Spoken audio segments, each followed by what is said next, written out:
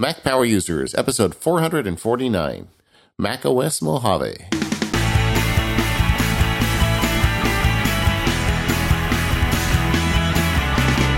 Hello, everyone. This is David Sparks, along with my pal, Katie Floyd. How are you today, Katie? I'm well, David. How are you? Great. We've got a new operating system for the Mac, and today we're going to focus on that, talking about what's new, what's changed, what we'd like to see get better. There's actually quite a bit to cover with the Mac. I'm assuming as a native Californian that is the proper pronunciation is Mojave. Yeah, that's how I learned. I used to go camping in the Mojave Desert when I was a kid. That's how we were always told the name. I mean, I think it's an Indian name, Native American name. And I think that's how it was originally pronounced. But yeah, growing up in California, we always called it the Mojave Desert. So it's really hot there. It's funny because people who come to California, I always tell them the one thing you do is you go to Yosemite. It's just the most beautiful thing ever. But I've never really recommended anybody go to the Mojave Desert. But, you know, to each his own. Apparently Apple's people did. Yeah. All right.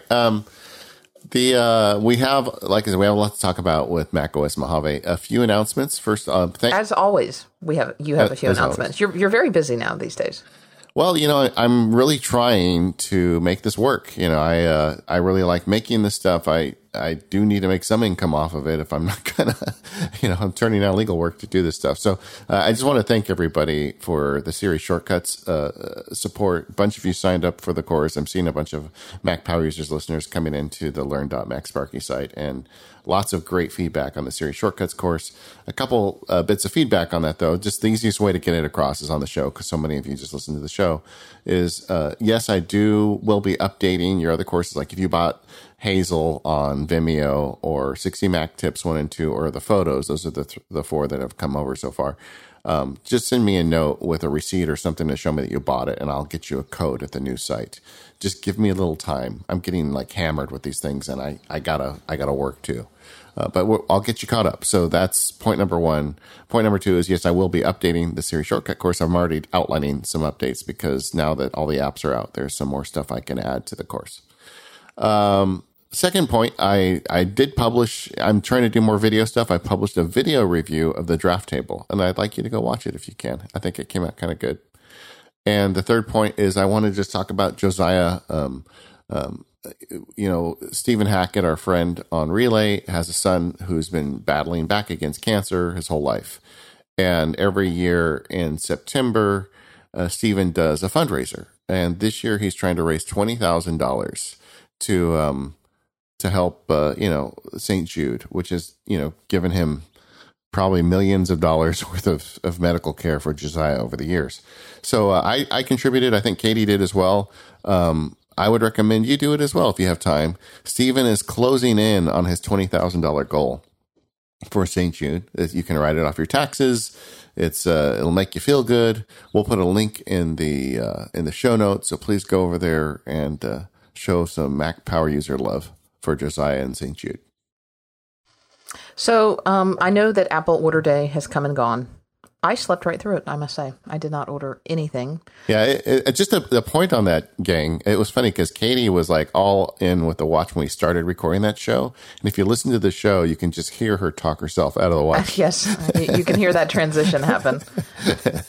I just spent a few minutes ago, I just wrote a check for what I would have written, likely for the watch. I had some electricians doing some work at my house. I now have floodlights, which is nice. But there went my Apple Watch. Well, I did find a buyer for my Apple Watch, so I'm replacing it with the fancy new one. Of course, that's costing me some money. I'm not getting enough to pay for the new one, but hey, I'm taking one for the team. I can talk about it on the show. All right, what'd you buy? I just got the 44 Apple Watch, the 44 millimeter. So you went big.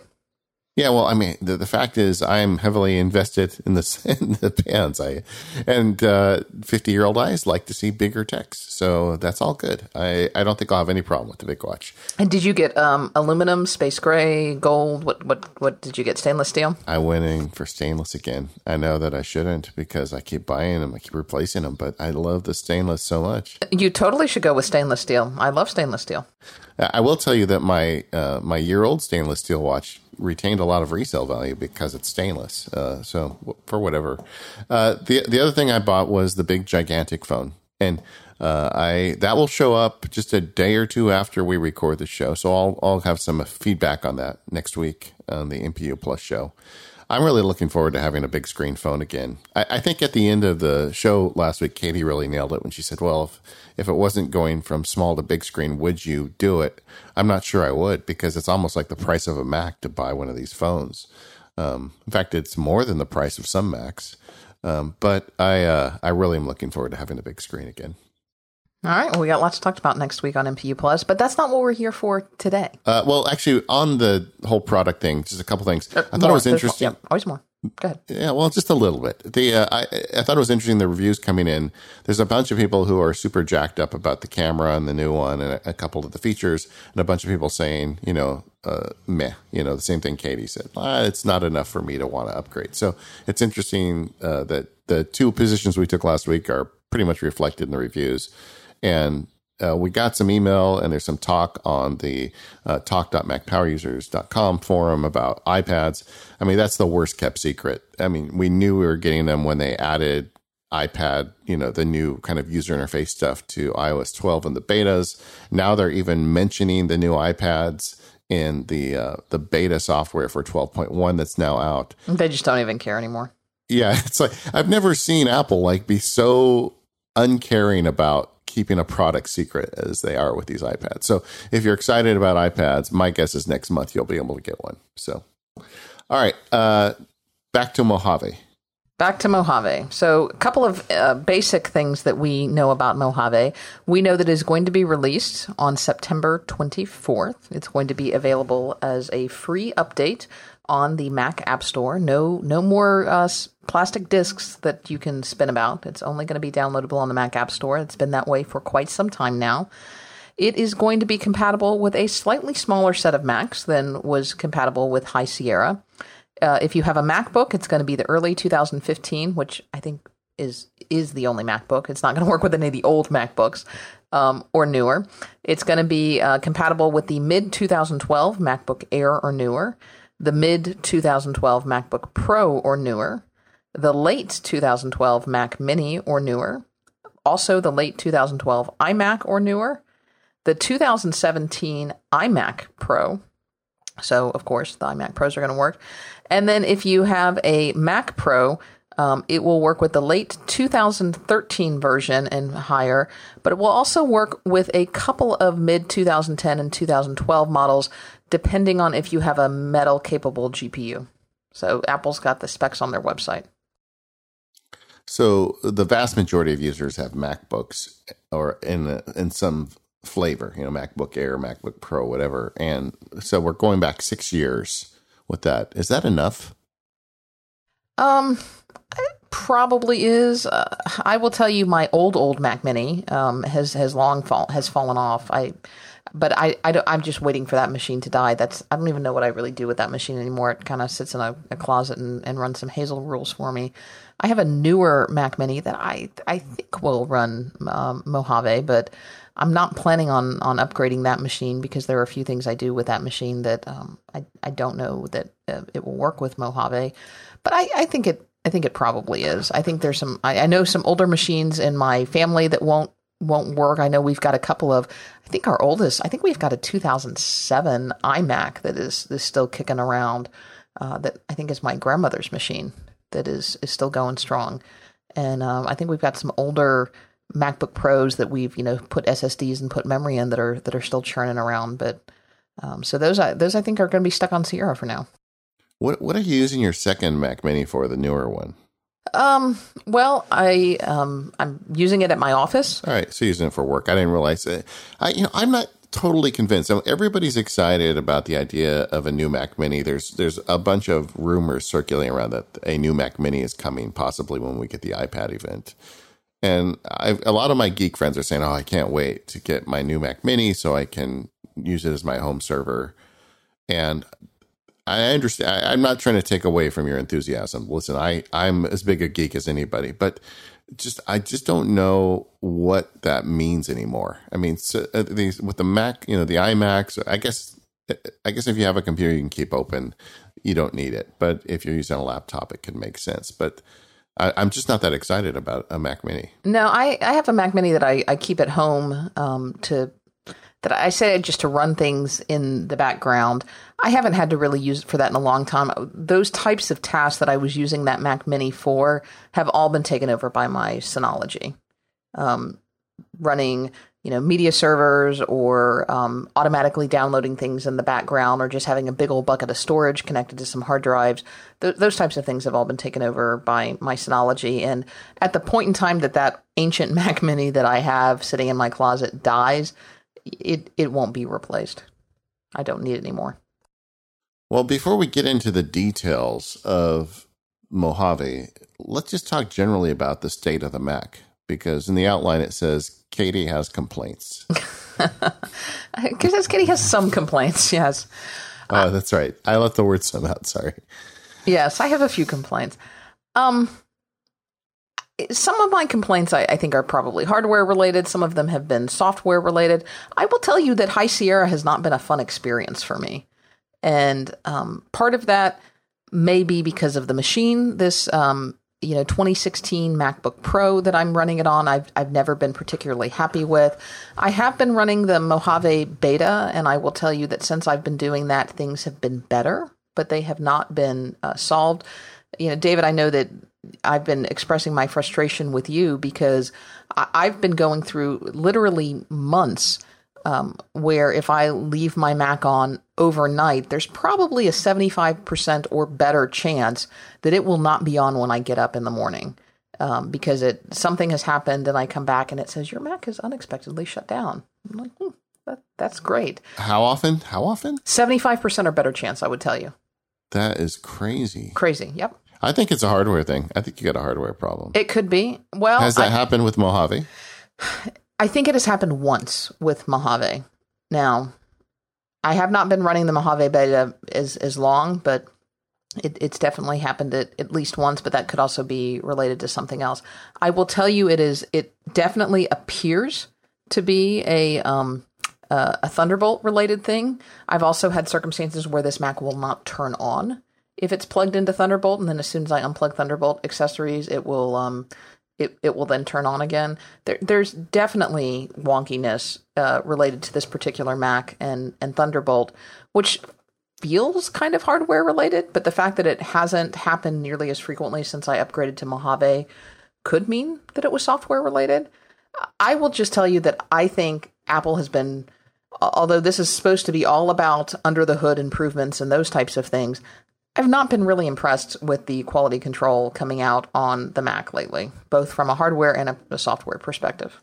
Yeah, that's unacceptable. It shouldn't happen really once. I had that iMac whenever the first Retina iMac was released. So I think I had that machine like 4 years, and then I got a new one this year. I cannot recall a single kernel panic with either machine ever, or coming to it and saying it shut down while you're away. I don't think that's ever happened to me. Every time I complain to David about this in text, he just sends me a link with the buy.apple.com/iMac page. Yeah, I honestly think Katie needs an iMac. If you guys want to join in with me on this, you should. Because I'm listening to what she's doing these days. I think she could get by with an iPad and just get an iMac and be done with it. That's definitely going to be the next thing I do. It's just hard to justify when I have a very expensive, fairly new MacBook Pro here that, should, for all intents and purposes, do everything I want it to do and more. Yeah, that's crazy. Okay, so I'm with you on that. One of the things that occurs to me is, why are we getting a yearly Mac OS update? And both of us have banged the drum on this show before, but I'll never forget having sitting down with an Apple person at the WWDC a few years ago and talking about the release schedule. And the person was saying, the trouble is, this is basically how it works. When they release a new operating system, like macOS Mojave is coming out the day after this show publishes, the team that's responsible for the Mac OS is going to spend at least 6 to 8 weeks, buttoning up the 0.1 release to that. They're in it deep. They got to make sure everything's working. They want to get the 0.1 release done. So, there's always a few issues with the new release. So there goes, 1 to 2 months. Then they have to spend some time figuring out what are we adding to the next one? What's coming out next year? And they have, I don't know how much time they spend on that, but then they essentially have somewhere between 2 and 4 months to figure that out and do the coding of that. And then we get to WWDC in June. I mean, it's not that far away, and they've got it kind of finalized. And then they spend the last 2 or 3 months polishing that so it's ready for the next release. But the actual time they have to work on adding new big features is not a year. It's more in the tune of like 4 months. And whereas if you did a release schedule on a 2-year cycle, you wouldn't have to do that 0.1 update. You wouldn't have to do the prep for WWDC. So you would, instead of having like 4 months to work on new features, you'd have something more like 16 months. And it's just a massive improvement when you get off the year treadmill. And I understand for the iPhone, for iOS, you almost need a yearly release because just it's such a growing and bursting market. If you didn't release a new operating system every year, Google would have your lunch. But I'm not sure they need that for the Mac. Especially because comparatively, the Mac is such a small part of their profit center and such a small part of their unit sales compared to iOS. I don't think the market's going to kill them if they don't release a new Mac update. I don't think people are waiting for bated breath. I can't buy a new Mac until the new operating system updates come out. I mean, the operating system updates are free now. It's certainly not a fiscal issue. Well, and when you think about it, that's not saying they would stop work on it. It would just mean that they had more point updates. You had 2 years of point updates. Just think how many bugs you could iron out. Because now you have to immediately jump on the treadmill for the new feature, so the marketing team has something to talk about next year. Whereas if we just had time to just like keep making it better, and at the end of the show, Katie and I have a list of things we'd like to see get better on the Mac, and I'll tell you, it's not a secret that one of them is we'd like it to get easier, and that means less bugs. That means waking up and not having your machine having rebooted 75% of the time. No, it doesn't reboot. It just crashes and then it turns itself off. Well, which one's better? No. If it at least rebooted, it would be back on for me. Yeah. Yeah. So it's just I think I would like to see Apple. And, obviously I'm not in charge, but if I were, I would say, guys, give me a really good reason why we have to keep on this yearly cycle for the Mac. I don't think people care. And so that being said, we are on another yearly cycle, and Apple has got its marketing features. And I don't want to belittle. It's not just marketing features. They've made changes to the operating system. Some of them change the experience and maybe make it better for you. This episode of the Mac Power Users is brought to you by Molekule. I'm sure you've spent a lot of effort into making your home comfortable, welcoming, and maybe even smart. But have you ever thought about air pollutants in your home? Because without them, you may sleep better, feel better, and even live better. Molekule is the only air purifier that actually destroys pollutants. Let me tell you why that's important. More than 80% of the people living in urban areas that monitor pollution are exposed to air quality that doesn't meet recommendations set by the World Health Organization. Worst news is that indoor air can be up to 5 times worse than outdoor air. And if you hear this and think, well, I'd like cleaner air, then maybe you need a Molekule. Molekule features breakthrough technology that is finally capable of destroying air pollutants at a molecular level. And their many, many happy customers are reaping the benefits, with some people saying they're able to breathe through their noses for the first time in years. Molekule has a clean design with high-quality experience, but more importantly, it's been tested by real people. They've recently helped some allergy and asthma sufferers cope with their conditions. The Molekule air purifier is whisper quiet, energy efficient, made for rooms of all sizes, and it's portable so you can move it around, and connected. You can control the Molekule using its touchscreen display or remotely using your iPhone or Android app. You need to go back and look at the Molekule air purifier to see what it can do and see how sleek looking this thing is. Head to molekule.com. That's Molekule with a K, MOLEKULE.com. to take a look around and make your first order using the code MPU for $75 off. That's right. You get $75 off with the code MPU. Our thanks to Molecule for their support of this show and Relay FM. So let's talk about actually what has changed with macOS Mojave. I feel bad. I feel like we spent the first 20 minutes of the show talking bad about the Mac, but let's talk about what new things have come with Mojave. One of the big premier features of Mojave is dark mode and some of the stylistic changes with Mojave. What do you think about dark mode? Because I said we weren't going to spend the first couple of minutes talking negatively about it. So you should go first. Okay. I will go first. I like dark mode. I think it's cool. So the way it works is you go up to the appearance settings, and you don't just get dark mode now. You also get a highlight color in macOS, which is kind of fun. You can change, what is the color that it uses for highlighting and other OS features. I chose orange, by the way. I think it looks cool. I'm not surprised. Yeah. But so you turn it on, and they had this like halfway dark mode for the longest time, where it turned your menu bar dark, and the reason they did that was because all the pro apps, if you use Final Cut or Logic, a lot of the pro themed apps are basically written in dark mode. They don't have a light mode. And if you're working in a darkened studio, it makes it easier to work. So Apple years ago came up with this kind of half fix to give you a dark menu bar. But this time they went all in. It's dark mode throughout the operating system. I think it looks nice. The contrast is right. I mean, it's easy to make it just white text on black background, but it's not that. It's more of a gradient, and different apps implement it differently. Like, I think the calendar app did a really good job with the dark mode because it makes the calendar blocks semi-transparent, so you still get the effect of the dark mode. And they changed the colors, like the orange in the dark mode calendar is not the same orange that you get in the light mode calendar. And I really like the way that the Apple applications automatically switch. So if you put on dark mode, it's not just going to make the user interface dark for working in the operating system, but when you open Mail and calendars and Safari and the general apps that Apple makes, they automatically get this dark mode update. And I think it's nice. I mean, I sometimes work into the evening, and I find switching over to dark mode is kind of nice. I'm not using it 100% of the time, but I think it's a good additional feature. Katie, I mean, I have some issues with it. I'll talk about them later, but I'd like to get your take first. I will tell you that I am not thrilled with dark mode, and I think this will be something that gets better as it can become more universally adopted by various app developers and by various websites.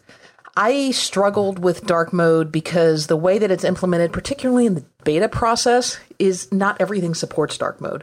So it's a little jumbled right now. Well, yeah, that's one of my complaints is when you turn on dark mode, the Apple applications switch over fine, right? I mean, they're great, I use dark mode, and Apple Calendar looks good. But if I open Fantastical, it's like this big white thing on the screen.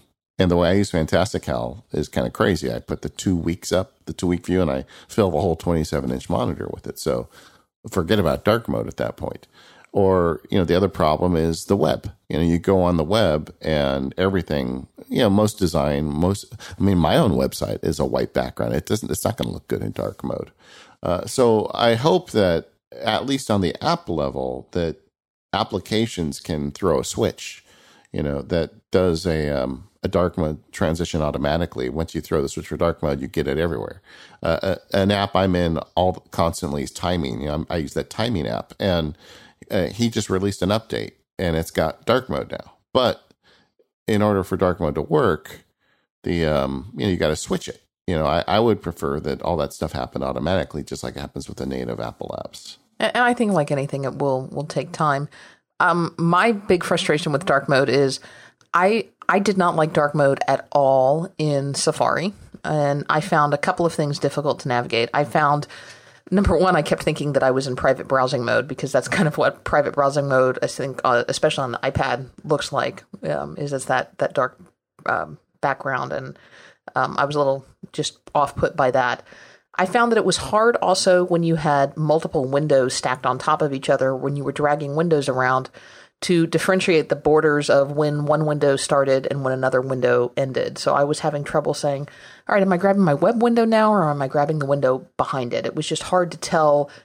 Maybe there just wasn't as much translucency. There wasn't as much depth, I think, when you're viewing things in dark mode. So I thought that it wasn't as user-friendly of a system to be able to differentiate between the different apps that you were using. And then the big downside, obviously, was anytime you were browsing the web, the web is still very light. I think we will see websites start to build in support for dark mode, but I don't think it's going to happen a lot or anytime soon. I saw that there are some themes that can help create dark modes, and there's going to be some CSS scripting done for dark modes where you can build a dark mode theme for your site and a light mode theme for your site. But, keep in mind the Mac share is still pretty small, and the share of Macs who are going to be running Mojave is going to be pretty minuscule. Why are people going to waste their time developing for this at this point? Yeah. Is there a hook that a website can look at to say this user is on macOS Mojave running dark mode? I don't know. And maybe we'll hear about that before next week's MPU Plus. But I would imagine that was possible, and that would be cool if the websites would automatically adjust. The reason I think people should start thinking about this is I think it's only a question of time before this gets to iOS, and there's a lot of people using iOS. So, in fact, I was a little shocked that it landed on Mac before it landed on iOS. But I think that iOS at some point is going to get another like iOS 7 type redesign, and it's going to have a dark mode. Now, I think the interesting thing about dark mode is if you just want to use dark mode, you're going to like this. And if you get everything set up the way you want it, you got your timing app running in dark mode, and you got your setup, you got your screen, your desktop picture. That's another issue. Your dark mode with a light desktop picture looks pretty weird. But if you just wanted to say, no, I really like dark mode, I want to run it all the time, you're going to be pretty happy with this. But if you want to switch, like I like to switch, my mind might change. Maybe I feel today I'm on the light side, right? But there's overhead to switching. In fact, I think I'm going to write a Keyboard Maestro script for that now that I think about it. I could probably script all of my switching my apps with a Keyboard Maestro script. Yeah, to me, it's not even worth using that bandwidth to do, because it's just, it's just sugarcoating something. I don't need it. It's not productive. It's just. But isn't that what the user interface always is? Really? I mean. Yes and no. I mean, yes, the user interface is pretty. It is, but it's also functional. And to me, dark mode is less functional. But for some other people, it may not be. Speaking of which, you mentioned that the desktop background that you use, a lot of us use our own photos as desktop backgrounds. Apple has built in some of their own desktop backgrounds specifically for use with dark mode. They've also created this appearance profile called Dynamic Desktop, which I think would be interesting to see if this is something that third-party developers can hook into.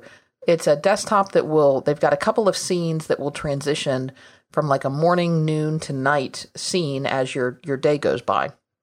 Which is, it's pretty, it's cool. I don't know that it's very productive, and it may not be applicable. I would imagine that a very large percentage of users immediately change their desktop. I think most computer users that I know, even if they're fairly novice computer users, have got a photo of their family or something on their desktop, their dog, their kid, their family vacation, something like that. Yeah, I think there's a room for delight with this interface stuff, and I think they're aiming for that. But I agree with you that just having one or two of these dynamic desktops isn't enough. I mean, there needs to be 20 of them. And if they could make two, why couldn't they make 20?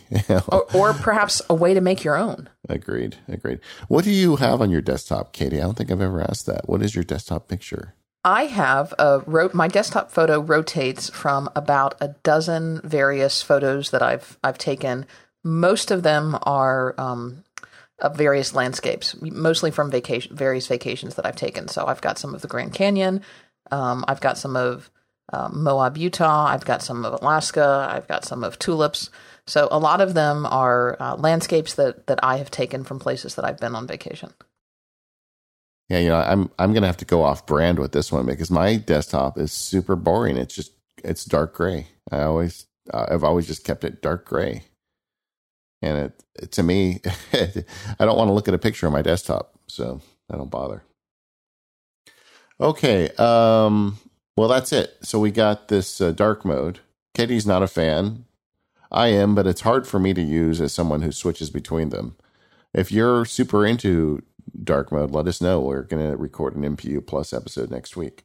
Let's talk about some of the changes that they've actually made in the Finder, because I think that's where we're going to see some more of our productivity changes. Yeah, okay. That might be useful to Mac Power users. So there are two types of people, I think, in this world. Those of us who have nice, clean desktops and don't keep a lot of clutter. And then there are those people who are just wrong. Katie. No? Am I going to get so much feedback for this episode? No. I don't really think so with our audience, to tell you the truth.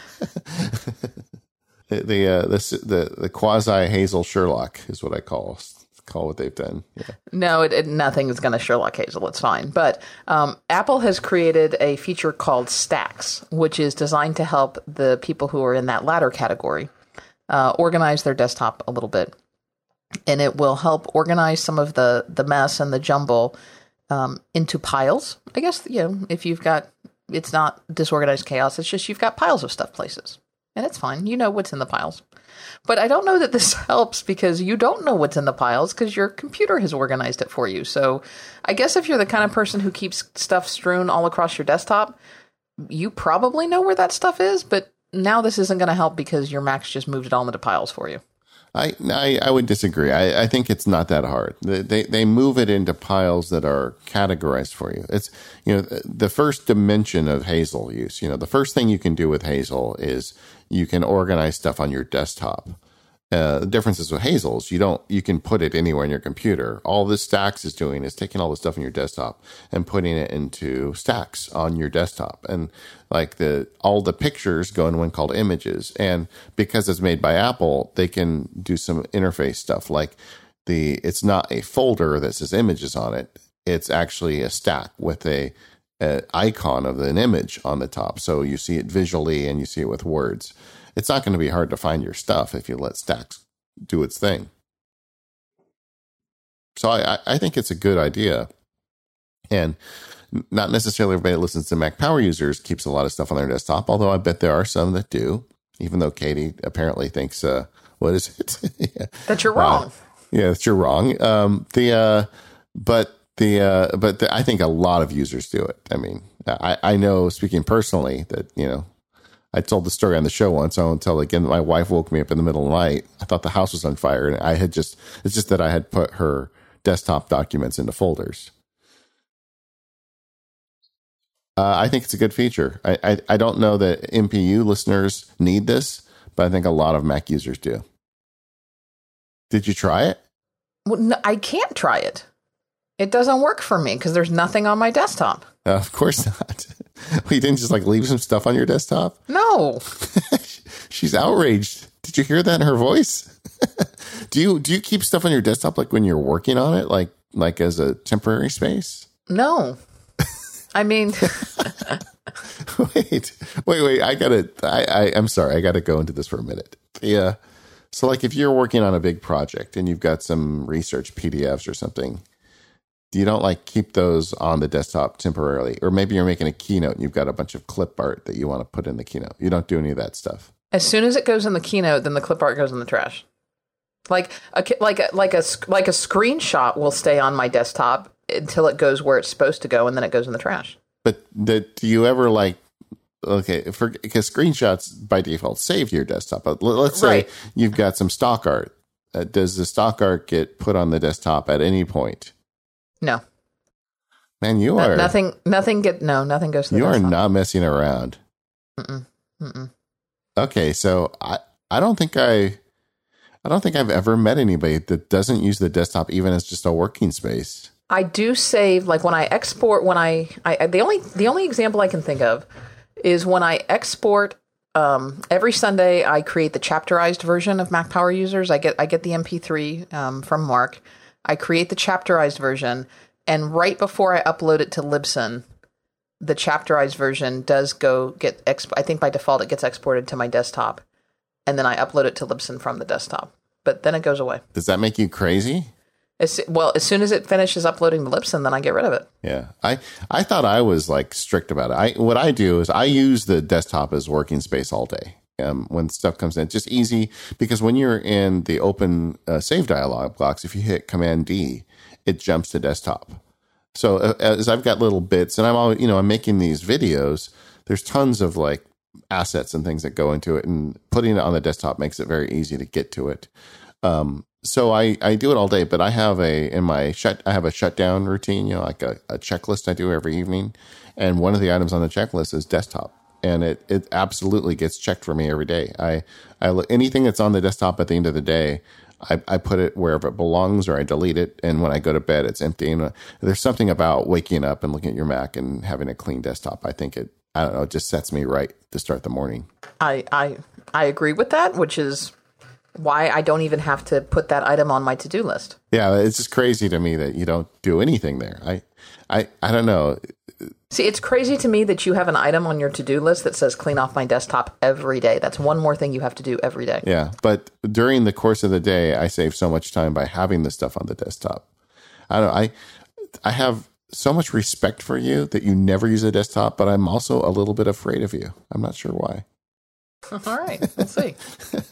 All right, but that's what Stacks does. Okay, Stacks. Stacks. So that's what Stacks if you're not partially insane like me or completely insane like Katie, and you've got stuff on your desktop, just turn on the Stacks feature and it'll sort those into stacks for you. If you've got someone in your life, like my wife, who has literally, she has Stacks. She's had the Stacks feature actually on her Mac, now that I think about it, for years, because she's put so much stuff on her desktop that the icons overlap each other now. That's horrible. You know what I mean? Because when they're on a grid, when you get to the end, it goes back to the beginning and starts putting it on top of it. So she's had Stacks for a long time, but if you want to help someone out like that, turn Stacks on. I think I'm going to try it again, but I'm going to do it with her present with me. After we install this update on her computer, I'm going to say, let me show you the Stacks feature. I'll report back on that. Or you could do it like right before you leave to go out of town. Yeah, I could do that and then just come back to find divorce papers nailed to the front door. There you go. And the lock's changed. This episode of Mac Power Users is brought to you in part by Fujitsu. You can learn more at budurl.me/SSMPU. So I love the Fujitsu ScanSnap line of scanners. I've got one sitting right here on my desk that I'm looking at. It is the fastest way to take a stack of paper and digitize it. The Fujitsu IX500 is the scanner that I'm looking at. It has a 50-sheet document feeder. It will connect to your computer with USB 3.0 or wirelessly, and it will scan up to 25 pages per minute, either directly to your Mac or to your iOS device. It has an advanced paper feeding system, which means you're hardly ever going to get any jams or multi-feeds. And it will scan in a variety of ways. It comes with this amazing Fujitsu ScanSnap software, which is almost infinitely customizable. So you can set up different profiles for the way that you work. Maybe you want to batch scan so that you can scan a whole clump of stuff in at the same time. Maybe you want to scan individual documents at a time. Maybe you want to OCR documents. Maybe you want to scan as PDFs or JPEGs. Maybe you want to have a bunch of different profiles depending on the types of different scans that you do. Those are all infinitely customizable with the ScanSnap software. You can also scan to a variety of different cloud services, including Dropbox, Evernote, Google Docs, and ScanSnap's own cloud services that will help you automatically organize your documents. Fujitsu also makes software to help you organize your business cards and your receipts. And if the IX500 is a little too much power for you, you can check out some of their other scanners, including the S3100, which is a little more portable and a little slower. Will scan at 12 pages per minute. And it can be USB powered for portability, or the IX100, which is the ultimate portable scanner. It can scan a page in just 5.2 seconds and will fit in a glove box or a backpack. And if you need to scan just about anything, check out the SV600. It's great for books or magazines. If you need to get rid of paper or other documents in your life, Fujitsu's got a product for you. So head on over to budurl.me/SSMPU and take a look at the whole entire land of the Fujitsu ScanSnap family. And when you decide to grab one, let them know that the folks over at Mac Power Users sent you. So, Katie, we didn't just get Stacks. We got some other Finder improvements with macOS Mojave. One of them is the replacement of cover flow view. I always never really understood cover flow view in the Finder. Did you ever use that feature before? Not really. CoverFlow was something that worked, I think, for a while in iTunes. And I think Steve Jobs liked it so much in iTunes that he decided to bring it to the Finder as well. But it's been replaced with something that I think makes a lot more sense. Yeah, I really like it. Which is Gallery View. Yeah, it's much better. It gives you a set of thumbnails of the documents in a folder with a large size image of the currently selected image. And then on the right side of the screen, it gives you easily identifiable and adjustable metadata. Like when I scan a whole bunch of stuff into my action folder all the time, and this new view has become my go-to place for going through that folder because I can just arrow key through each one, which is something you could have done with CoverFlow before, but it wasn't as convenient as it is now. You can adjust the name so your Hazel rules can kick in. You can apply tags, not flags.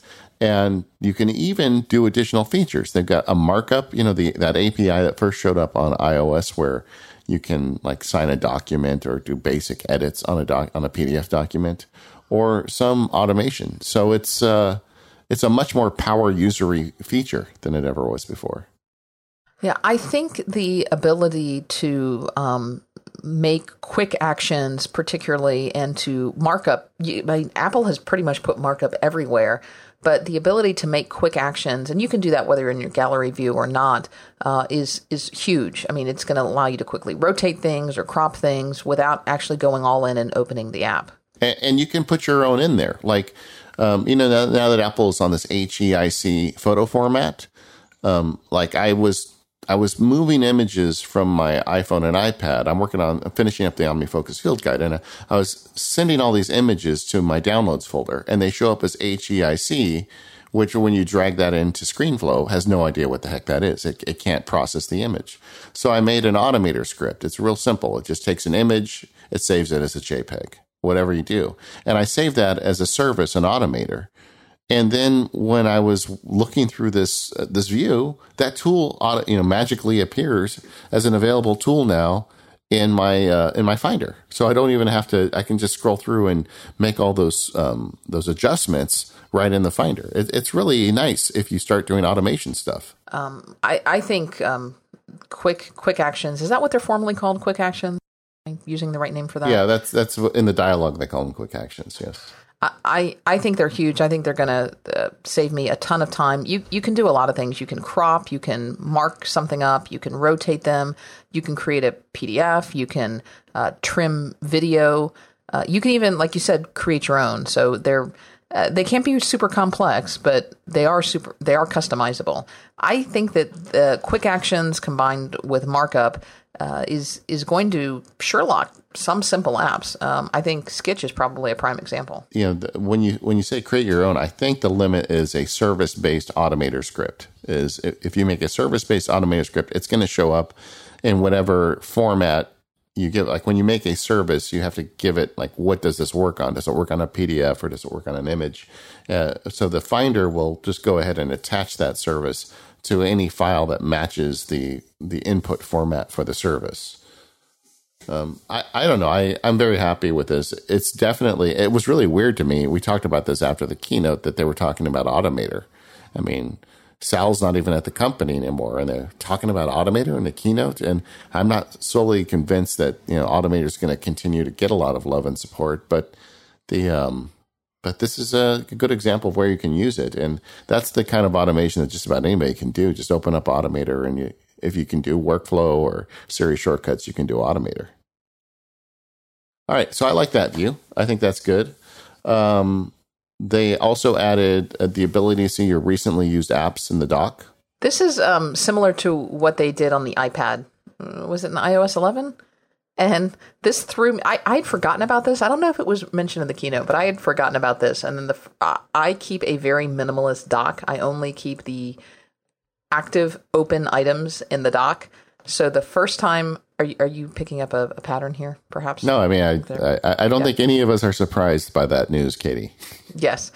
And so my dock typically has nothing in it other than, the Finder icon, the trash icon.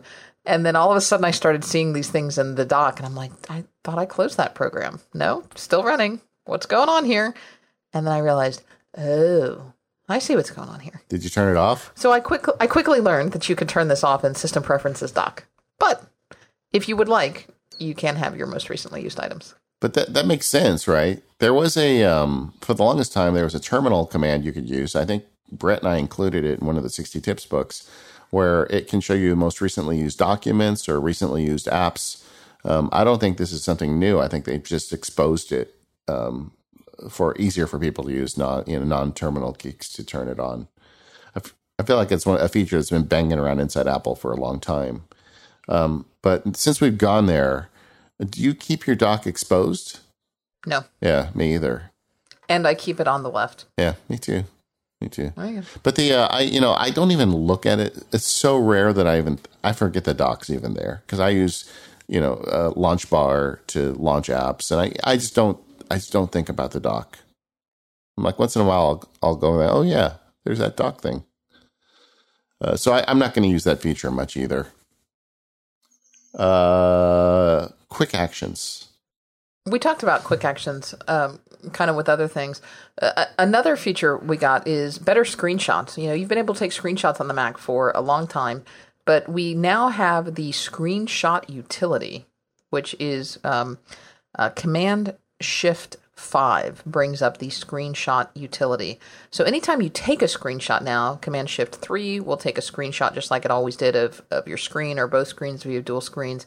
Command Shift 4 will take a screenshot but allow you to select something. And just to add to that one, if you hit spacebar, it'll automatically select the window that you're over. Correct. It will pop up whatever you just took a screenshot of, kind of like in a little picture-in-picture mode, usually in the lower right corner of your screen, much like it will on iOS. So right now, if you take a screenshot on iOS, you'll get a little preview of that screenshot, and it'll disappear after a few seconds if you don't do anything with it. If you do something with it, you hover over it, it will open up, and you can mark it up. You can also now Command Shift 5 bring up the screenshot utility, which will give you a lot more options, and it will include the ability to take a full screenshot, to take a segment of a screenshot, or it will also give you the ability to take a video capture. And you can even specify things like, I want to show the cursor, I want to start a timer, and get pretty granular in there with what you want to do. I don't think that this is going to replace things like ScreenFlow or full screencasting applications, but it's certainly a great tool if you want to show somebody something or document something or send a bug report in for something like that. Have you used this much? Yeah, a couple things. I wish that they would make it easier. They have the sharing button, which is great. But, I mean, one of the ways I often move these files around when I'm in production mode is I just grab the icon in the title bar, and you can move stuff around that way. That's not available in this view. I wish it was. But you're right. For basic annotations, it's great. And it's an interesting update. It feels to me like, are they scraping the bottom of the barrel that they're spending, that this is a major feature that, it improves screenshots? I don't know. But but it is an improvement. And I didn't expect that any attention would be put on Mac OS screenshots in 2018. Well, it is. So what are they going to come up with for their next 4-month sprint? I don't know. If they checked off the box for screenshots. I don't know.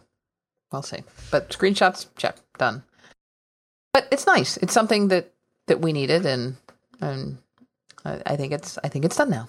So, well, there's continuity camera, so there's another feature they can check the box on. Yeah, this is one of the only features we got that is iOS related. For the last several years, a lot of the updates, and I'm sure one of the reasons why Apple had to do yearly updates is because they were making massive changes in the way that the Mac and the iPhone and iPad communicate with each other. And continuity between apps is a good example. Where you're working on an email and then you go over to your Mac and you just click it in the dock and continue where you left off. But But this is I think to my knowledge, the only app feature like that this year. And it allows you to take a picture with your phone and then use it automatically or instantly on, the iWork suite on the Mac. If you put it into a slide on a Keynote or a picture in a Pages document, it just shows up. It basically kind of makes your iPhone like an extension of the FaceTime camera on your Mac. Is that kind of fair, I guess? That's another way to put it. And then group FaceTime, which was heavily, heavily demoed in the keynote, ridiculously demoed in the keynote, is now coming in the fall. Yeah, Katie and I, this is a podcaster feature, really, in a lot of ways. I mean, Skype is so bad lately. Everybody has all these issues with it.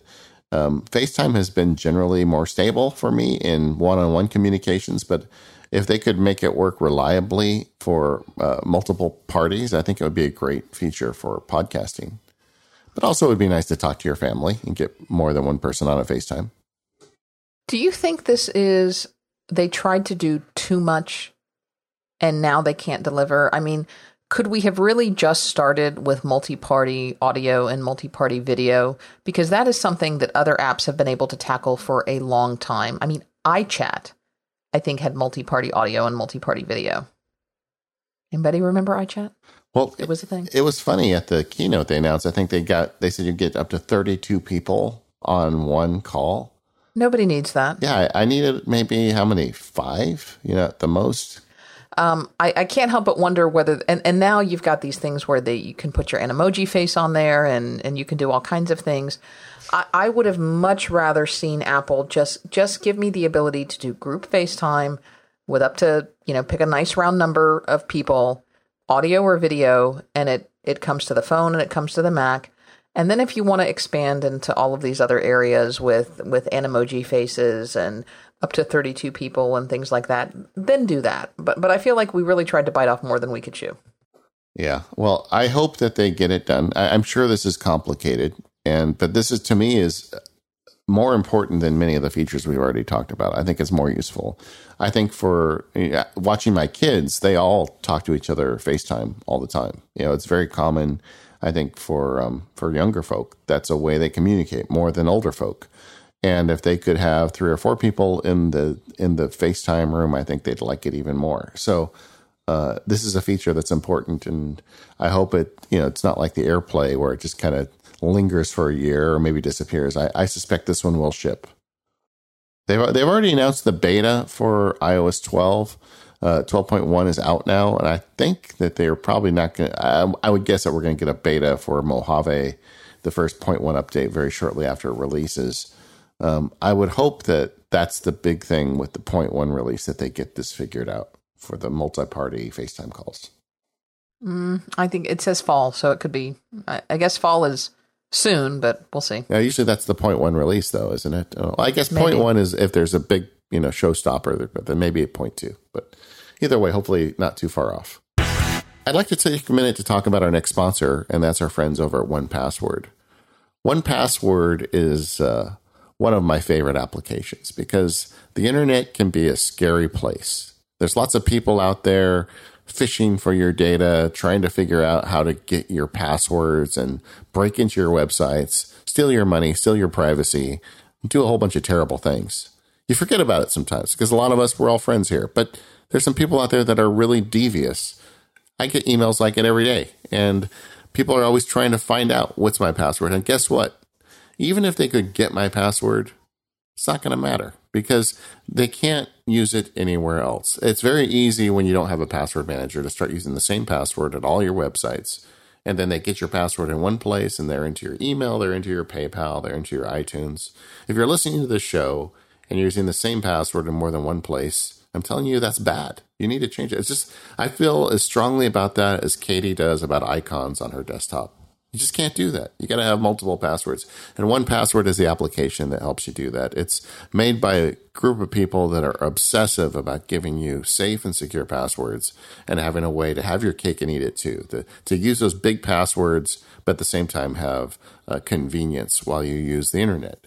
And it just got more convenient. With the latest release of 1Password for iOS, they're taking advantage of this new feature that Apple put in iOS 12. It's application where you can go and fill a password in an application. You have the password saved for your favorite websites, but what if you have an app that needs a password filled in? Well, Apple made it possible for third-party applications to provide the password and username for you. And this is a personal experience. I was sitting behind the 1Password guys, a group of them, while we were watching the WWDC keynote. I wasn't in the big room. I was in one of the little party rooms, and there were guys there, and you could just see them when they saw the announcement that they could add this feature. They like sit up in their chairs. They're so ready for this. So they did it, and it came out with the release of iOS 12. So now, if you've got 1Password and you've saved your passwords there, you go into your favorite app on your iPhone or your iPad. You got to fill in your password. It's taken care of for you. That's just one thing that 1Password does. There's so much more. If you want to learn more, head over to onepassword.com. Let them know you heard about it here on the Mac Power Users. If you go to onepassword.com/MPU with all caps, you get 20% off. You can't beat that. So go there, sign up for the service. If you're already subscribed, find somebody that you can convert to 1Password. This is something we need to be zealots about. We need to protect our friends from the internet. Once again, thanks 1Password for sponsoring the show. That's onepassword.com/MPU for 20% off. So we got a couple of new apps with macOS Mojave, which is, it's been a while since we've gotten new apps on the Mac. And the funny thing here, the big reveal, is that these are iOS apps that we got on the Mac. So what do we think about that? Yeah, we talked about this a little bit after WWDC, where Apple is putting in the system where you can take an iOS application and turn it into a native Mac app. Project Marzipan. Yeah, well, I don't think Apple's ever said that publicly, but that's, I guess, background what they've been calling it. But the idea of this is there's this big influx of apps showing up on Mac OS that are like these web-based apps. Basically, you run the app and it opens a web browser that looks like an app that's running an app from the web. Slack, I believe, uses that, and some of the other services. So a lot of the Apple Mac fans have been saying, well, I don't want Apple to make it easy for people to just take an iOS app and turn it into a Mac app. Then they're not going to make custom Mac apps, and the overall quality of Mac apps will go down. But I would say, first of all, that's probably not as big of a worry as you think it is, because the overall quality is going down anyway. If people are making web portal apps, these will be better than that. And if we can get more apps on the Mac, I think that's a good thing. What's your position on that, Katie? Mostly good. I think, yes, more apps on the Mac are a good thing. I think if it's easy for iOS developers to port their app over to the Mac, it will be better options for Mac owners. We'll have more apps on Mac owners. I just think we need to be careful to make sure that that we're getting quality apps over on the Mac, because just because you can port your iOS app over to the Mac doesn't necessarily mean you should, and doesn't necessarily mean that it will be a good port over to the Mac. And so I think it has to be carefully done. I don't want to just see an influx of bad apps over on the Mac just because you can. Yeah, I agree with that. But I also think on the flip side of that, the big power apps, Logic and OmniFocus and Microsoft Word, they're not going to just push the button and try and convert their apps to an iOS app from iOS. I just don't see that happening. So I think the apps where we do need special love and attention on the Mac, those will continue to stay for the foreseeable future. But anyway, so Apple has this program. They announced that they're doing it. Next year is going to be the year we'll be talking about that, because that's when it's going to happen, and we'll see how it all shakes out. But just kind of as a proof of concept, Apple took the news, the stocks, the home, and the voice memos app from iOS and put them on the Mac. I can tell you my favorite of those three is the home app. I love the home app on my Mac. Have you been using that? I think it's probably mine as well. I will tell you, just as an aside, I've had a lot of trouble recently with one of the more recent iOSs, the beta and including in the GM. And I don't know when this happened, but I'll tell you, it's been in the last week. I've had a lot of trouble with some of my HomeKit devices, particularly my Hue lights dropping off. And I'm hoping that will fix. I don't think it has anything to do with Mojave, but so yes, I've been using it, but not as much as I would like, because a lot of my devices have not been working. Have you checked the firmware in your devices? I mean, have you opened the Hue app and checked to make sure there's not a firmware update? Yes, I have. Okay, well, I don't know, but I'll tell you, sitting at my Mac, because I spend most of my day behind this iMac, having the home app is great. Like, I'll be up here, and you get sometimes you get absorbed into your work and you don't realize it, and you look out the window and it's dark, and you're like, oh wait. Suddenly it got dark outside and my wife is coming home and I haven't turned on the front door light for her. I just open up the home app, push a button, and it turns on. That's nice. a lot of times when I'm sitting at my Mac, I will reach for my phone to turn on something. Actually, more often I will do this with Siri. But I think it will be nice, particularly, we had this whole episode about the ways that you can configure your HomeKit. I think it will be very nice, particularly when you're setting up or when you're reconfiguring your home app, to be able to reconfigure these things at your Mac as opposed to on an iOS device. So yeah, I'm excited about that. I'll tell you the other one that I'm excited about is voice memos. I use voice memos a fair amount, particularly when I'm practicing something or trying to memorize something, or so I may record something on my phone, but then I may be sitting back at my Mac when I'm going to type it out. And it's although you can be sitting there at your Mac with your phone sitting there right next to you and playing it, I think it's a lot easier to maybe just play it on your Mac. Yeah, I agree. And it uses iCloud as a backend, so that stuff synchronizes across. On the Home app, though, before we move off of that, as much as I like having the Home app on my Mac, I wish they would just blow up the Home app and redesign it from scratch. We talked about this on a HomeKit show a while back, but the more I use it, the more I realize I just think this could be done better. But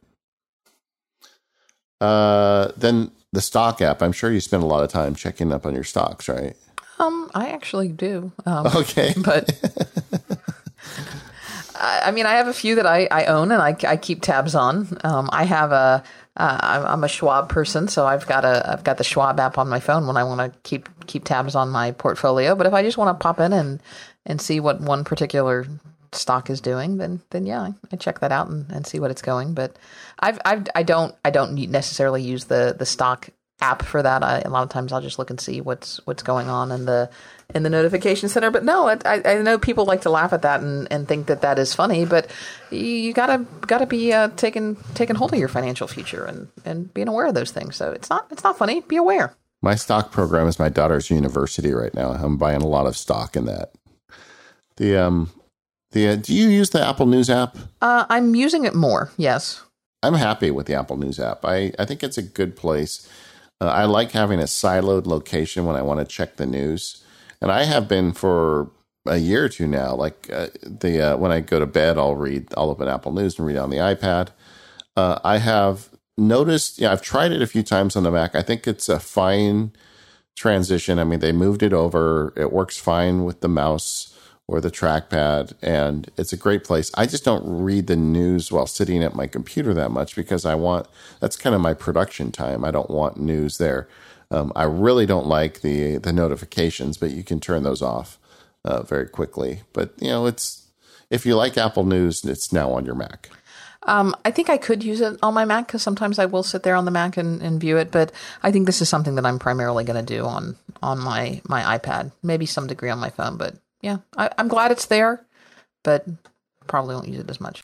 Maybe we've buried the lead, but the new Mac App Store is really nice. Yes, the new App Store is something to talk about. It does have a new look. It's a nice look. I like the way that it's laid out. And the editorial content is nice. So I can't help but wondering whether this is where all our Macworld friends went. I don't have any confirmation. It's Chris Breen, who's a guest on our show in the past, went to work for Apple. As did Serenity Caldwell recently. Yeah, I just feel like just sometimes you read stuff and I hear it in Chris Breen's voice. I don't know if it's, I'm sure he's not writing all of it, but I don't know. It feels like Chris to me. And so it's nice. It's a better experience. Some app developers that left the App Store have gone back in. I don't really have the whole story on what's going on with that. I understand sandboxing is changing, maybe getting better in some ways and getting worse in some ways. But Apple is trying to make an effort to make the App Store better. A few years ago, there was a big shakeup at Apple, and the App Store went from Eddie Q's part of the company to Phil Schiller's part of the company. And since then, we've seen a lot of improvements in the App Store. So maybe this is just one more sign of that. Yeah, I've heard this go a couple of ways. On one hand, we've seen people like Barebones and Panic. They were highlighted actually in the keynote as developers that were coming back to the Mac App Store. We've heard that apps are now going to be able to ask for permission in certain cases to come out of their restricted sandboxes, and this should allow more apps to go back into the App Store. But we've also heard that some developers are not happy with certain restrictions that have specifically been put into Mojave. And I hesitate to talk too much about that because I will tell you candidly, I'm not very educated about that. And I think it's a moving target because I know everybody was all up in arms about this Apple events thing. And then it seemed to change again in one of the later betas. And now maybe it's not as bad as it was just even a few weeks ago. So I think the jury is still out on that to some degree. I do think that the App Store is really nice when you're moving between devices just to go in there and download your apps. But I also note that over the years, I've got to where less and less will I buy a major app in the App Store. Like ScreenFlow, Omni, Microsoft, all these people that I buy stuff from, I deal with them directly. And I don't think that's going to change. Yeah, I still think, Omni has found a good way to be able to kind of transition back and forth a little bit. I think things are better. I think things are going better with the App Store, and I think it's improving, and I think this is another step along that direction. Apple has made a lot of efforts in the last couple of years to distinguish them as a company that respects user privacy and customer privacy. Every release of Mac and iOS has some features aimed at privacy protection, and this is no different this year. Safari has a new feature called anti-fingerprinting. This is something I didn't even realize was going on, where the websites look at a multiple combination of factors where you are, what sites you go to, and they can figure out who you are based on those characteristics. Safari will help fight that now. I'm okay with that.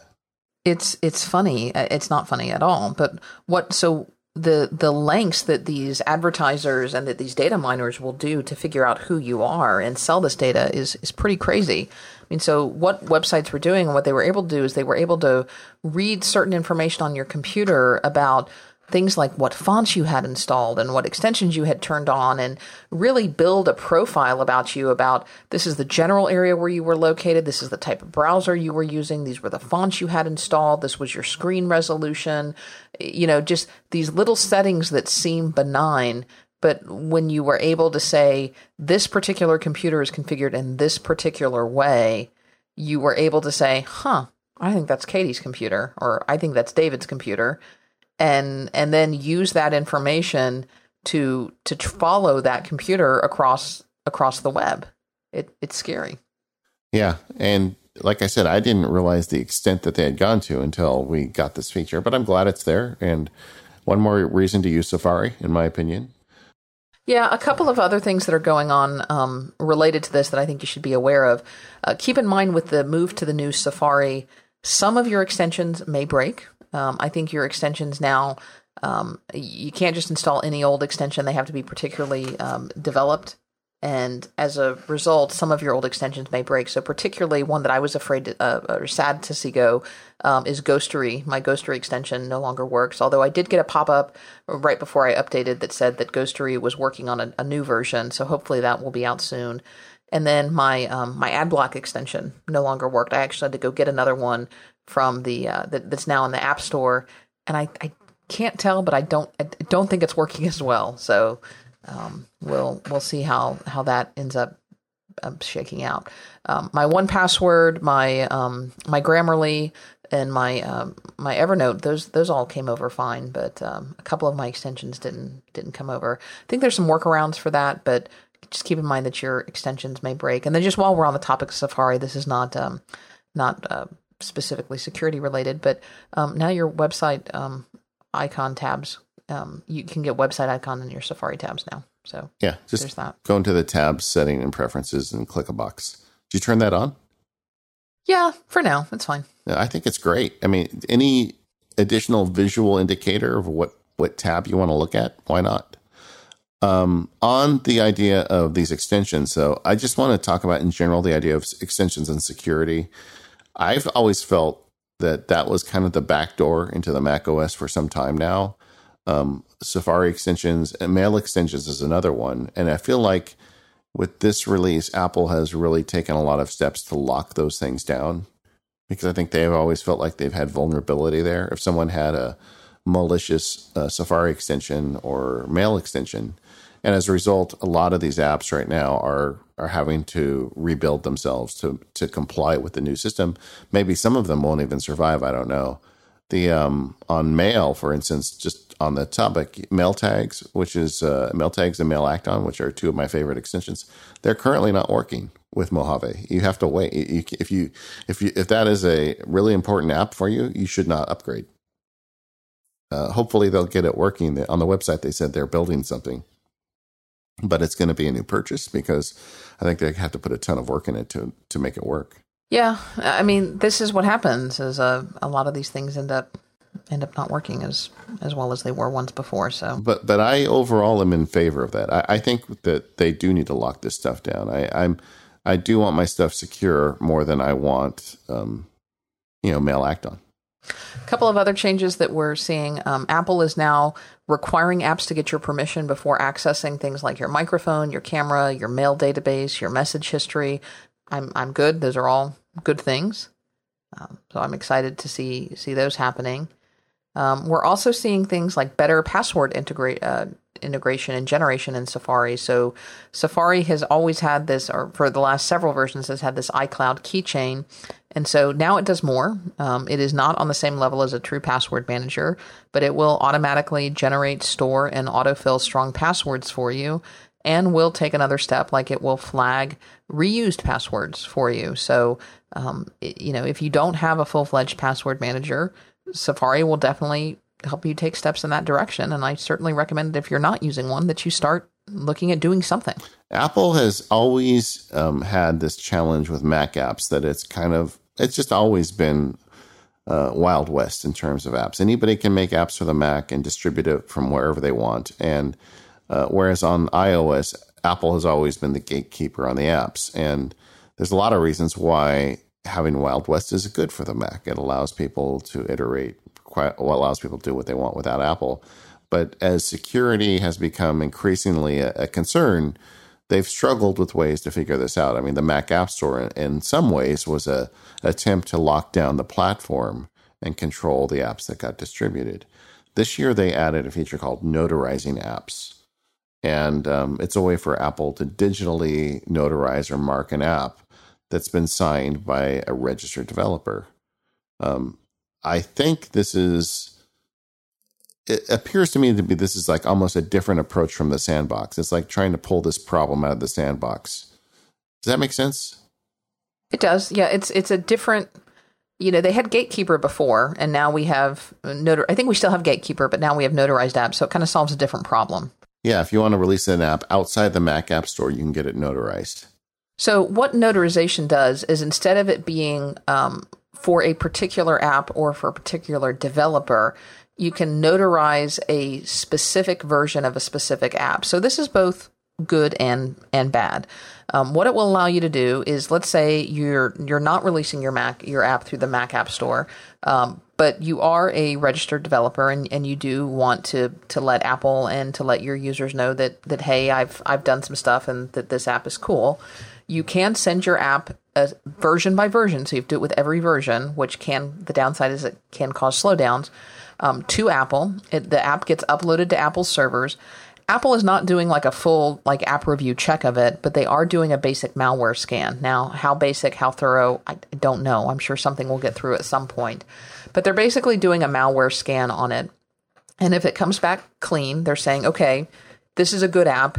We're gonna give our stamp of approval, or we're gonna notarize this app for you. And so that version of that app gets notarized. It comes back okay. It gets it gets embedded in it this certification or this notarization from Apple, and Apple's not hosting it or doing anything like that, but it gets this okay embedded in it.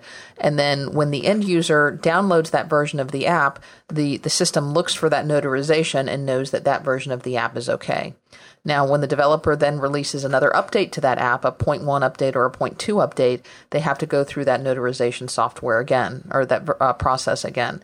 So the good news of this is, if you have a version of your software that ends up getting hijacked, and that's happened before to some developers, then it can stop a one-off bad update from getting out there to the public.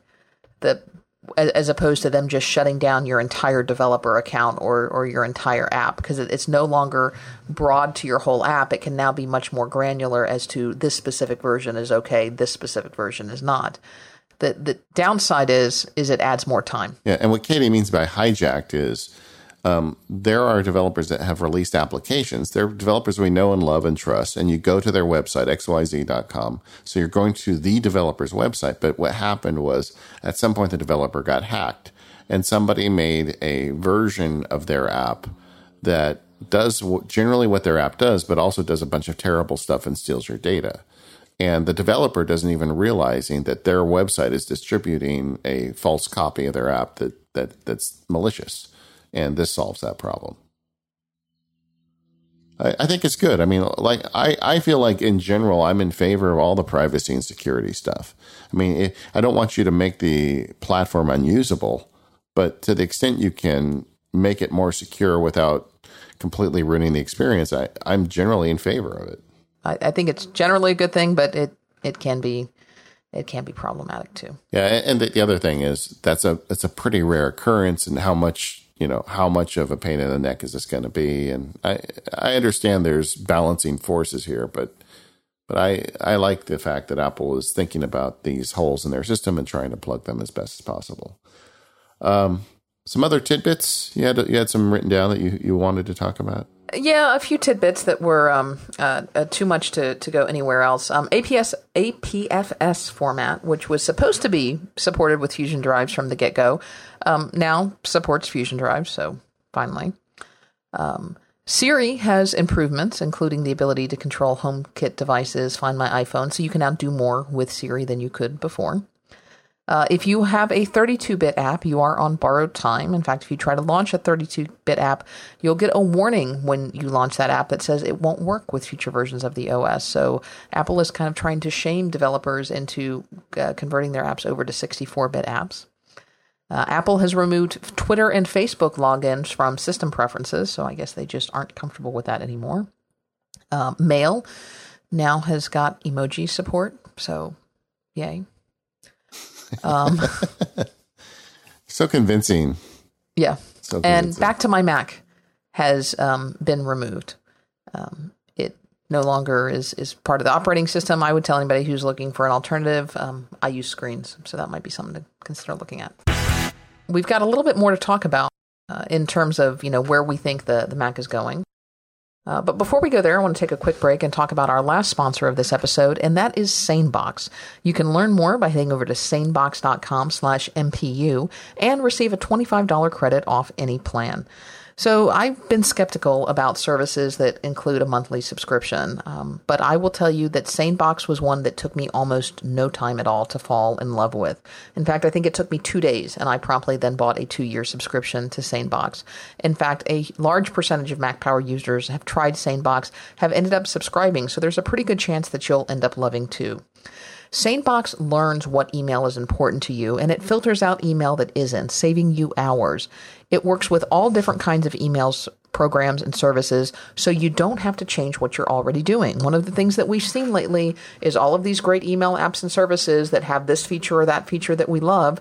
Well, they're just not sustainable. They end up going away, and then with that, the services and features that you love go away. SaneBox, you don't have to worry about that. It will work with whatever email program you're using right now and with whatever email service you're using right now as well. It gives you a couple of things. First off is great email filtering. It will help you keep in your inbox what really matters and filter everything else until a Sane Later folder. And then once you get the hang of that, you can start doing more advanced things with SaneBox, like the snooze features, which will help you defer emails until you really have time to deal with them. Maybe that's the next business day, maybe that's a weekend, maybe it's until you're back from vacation, or whatever schedule fits you best, so you only have in your inbox the emails that you can do something with right now. Also, check out Sane Reminders. This took me a while to actually figure out how useful it was, and now that I start using them, I can't stop. So if you send someone an email, but you know you need to follow up, but just not right away, make sure that you BCC like 1 week at sanebox.com. And if your receiver doesn't reply, you'll get a reminder in 1 week to follow up. That way you are always on top of it. And these are infinitely customizable. You can pick like April 15th at sanebox.com, and SaneBox never forgets. You can also do much more with SaneBox, like you can filter your attachments, you can add them to Dropbox or another cloud service, you can give your executive assistant access to your SaneBox. The possibilities are virtually endless, and they've got a variety of pricing and plans that start as just as low as $4 a month.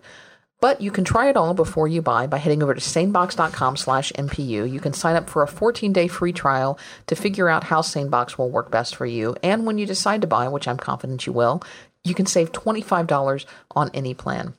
So again, sanebox.com/MPU, and thanks to SaneBox for the continued support of Mac Power users. So Katie, are you going to run out and upgrade everybody you know on macOS Mojave? Nope. So what's the reason for that? Do you feel like it's unstable, or? I will tell you, I still have not upgraded people to High Sierra. A couple of reasons for that. The one reason, and it's not a good one, is that there are apps that will lose compatibility. There are apps that lost compatibility with High Sierra. There are apps that will lose compatibility with Mojave.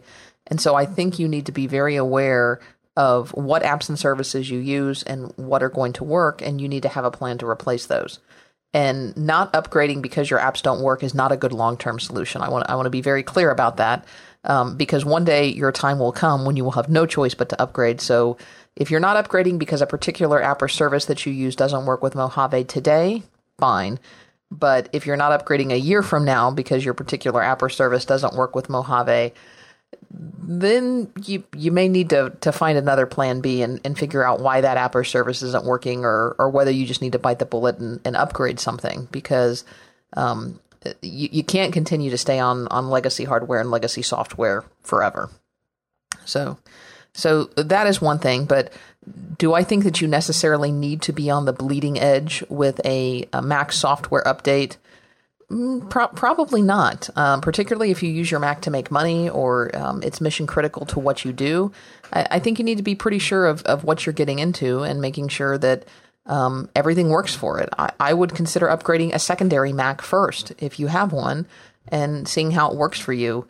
Mojave is great. It's a nice upgrade. It may have fixed up some of what were possibly hardware issues but could have been software issues with my MacBook Pro. And if so, that would make it well worth it for me. But I'm not convinced of that yet. So I'm going to be cautiously optimistic, because I'll tell you, I had a really hard time with High Sierra after the first round of upgrades. So I'm not going to be the one who runs and jumps and upgrades my family into this and then is responsible for the consequences. Yeah, I'm going to upgrade them, but I don't do it on day one. The most, if you want to be conservative about this, I guess the most conservative is like Katie, just don't install it. But the 0.1 update is usually a good place to start if you want to be extra careful. Of course, I'm going to, if your apps don't work with the new operating system, then you shouldn't upgrade. I talked earlier about the mail tag stuff. If you run your whole mail system with mail tags, then you should wait. You should not upgrade. Wait until they get it fixed and then upgrade. But so for my family, what I'm going to do is I'll wait. I'm not even going to wait for the 0.1 for them, but I will definitely wait for the first couple of weeks after release to make sure there's no kind of showstopper problem.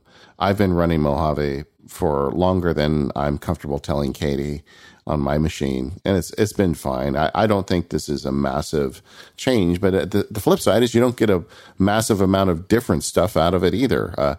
To me, I think the security stuff is really nice, and I want to keep everybody up to date on the security stuff. But for a lot of people, dark mode, they're not interested in it, and a lot of the features we've talked about here, like Photos, got some really cool updates in iOS. The new Photos app on the iPad and iPhone. I mean, I ran out of time to talk about it last week, but there's just a lot of nice stuff in Photos now.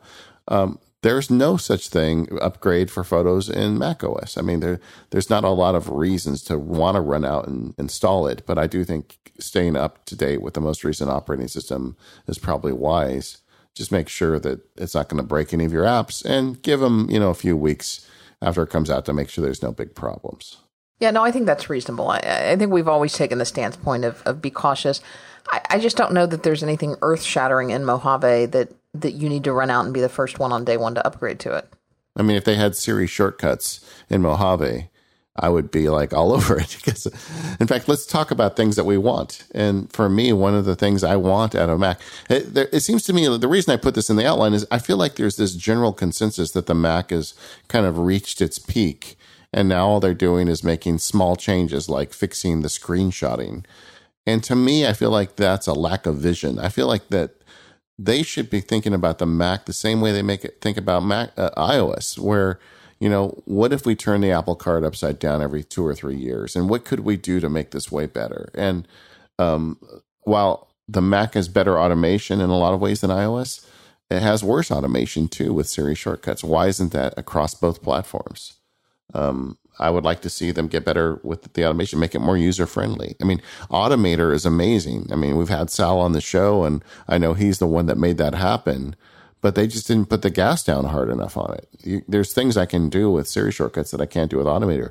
They should have an equal footing, I feel like that the whole idea of managing applications on Mac OS is kind of broken still. I mean, this old idea of overlapping windows is no fun. It should be like on iOS where you can very quickly sort and manage through your windows. And like the Mac OS has this thing now where you can have split screen for apps, but it's super fiddly to get it there. And to change the app doesn't work. And if you want to take one out of split screen, it takes the other one out of split screen too. It's just, I feel like those are half-baked features that if they said, let's just go back to the drawing board and rethink about how we display applications on Mac OS, they could give us a better experience.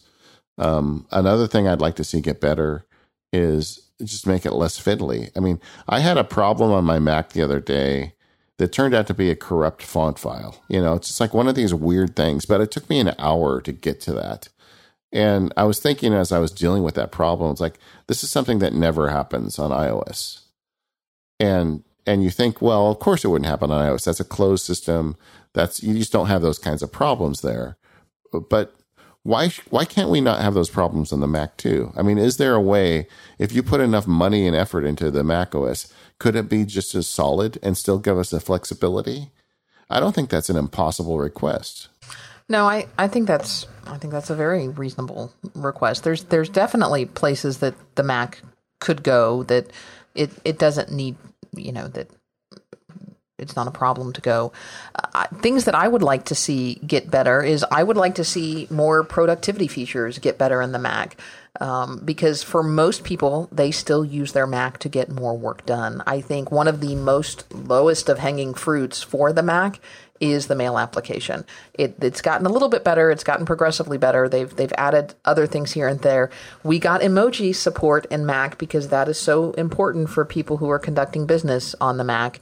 But we don't have some of the other features that are important in Mac for mail. I mean, do people at the Apple really use Apple Mail for full business fledged email?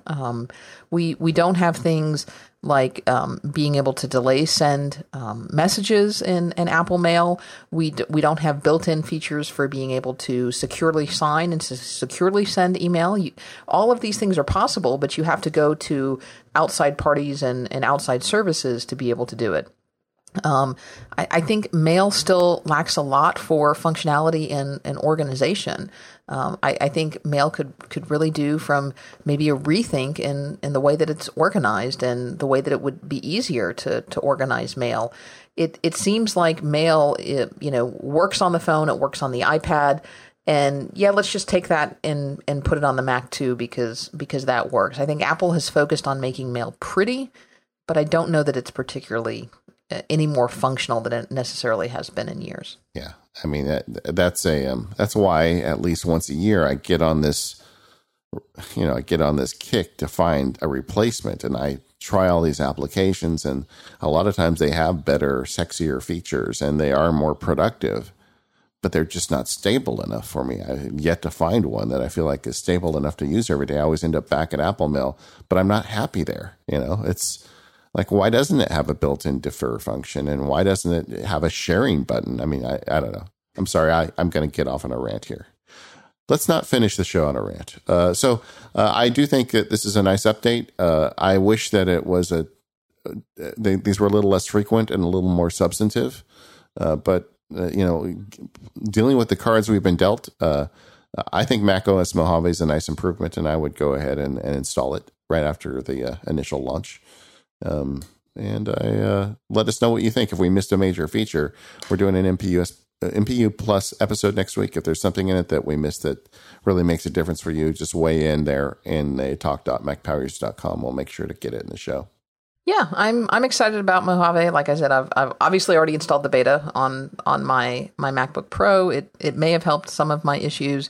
It's fine. As I was just summing up there, I was thinking about when macOS Tiger came out. What was that, 10.4, I think? Yes. And my family, we all went out to dinner together. We went to like Cheesecake Factory, and then we went and we got our T-shirts for Tiger and went home. And it's just not like that anymore, I went with a group of people to a mall to go get macOS Tiger, and I think we too ate at the Cheesecake Factory. Maybe it was the same one. I don't think it was, but it was a thing that we did. Well, anyway. But I mean, and you got a T-shirt, you got your box software, you went out to dinner, and then you stayed up till 2 a.m. installing the new operating system. So, and Apple at the time, it was a complete honor system. It was like $30 more to buy the family pack, and I always did buy the family pack because it was for a family, and I don't know, it was just kind of an event. And but back then there was a lot more to change, I guess. Those were the days. Now you just click the button. But what we didn't tell people? It's very important. Make your backups before you upgrade. Yeah, this year we didn't do the whole backup routine. But we didn't. Well, here's what you do. Make a backup. If you have a spare hard drive, we talk about the shelf backup or the drawer backup. Plug it in. Make it. Make sure your cloud backup's working. I did that. I made my shelf backup or my drawer backup. I keep it in a drawer. Let's call it the drawer backup. Plugged in my external hard drive, made my backup, stuck it in a drawer. I still haven't overwritten that backup yet. And I think at this point, I don't do a clean install. I just go right over now. But the real question is, do you still have your Tiger backup? Do you have your Tiger shelf backup? I don't. Oh, man. I don't have my Tiger backup anymore. Katie, what are we going to do with you? All right. Thanks, gang, for listening to the Mac Power Users. You can find us at relay.fm/MPU. You can find us on Twitter. We are at Mac Power Users. We have a great forum with many wonderful people. It's a nice, safe place on the internet to talk about geeky Mac stuff and other Apple stuff at talk.macpowerusers.com. Thank you to our sponsors, Molecule, Fujitsu, 1Password, and SaneBox. And we will see you next week.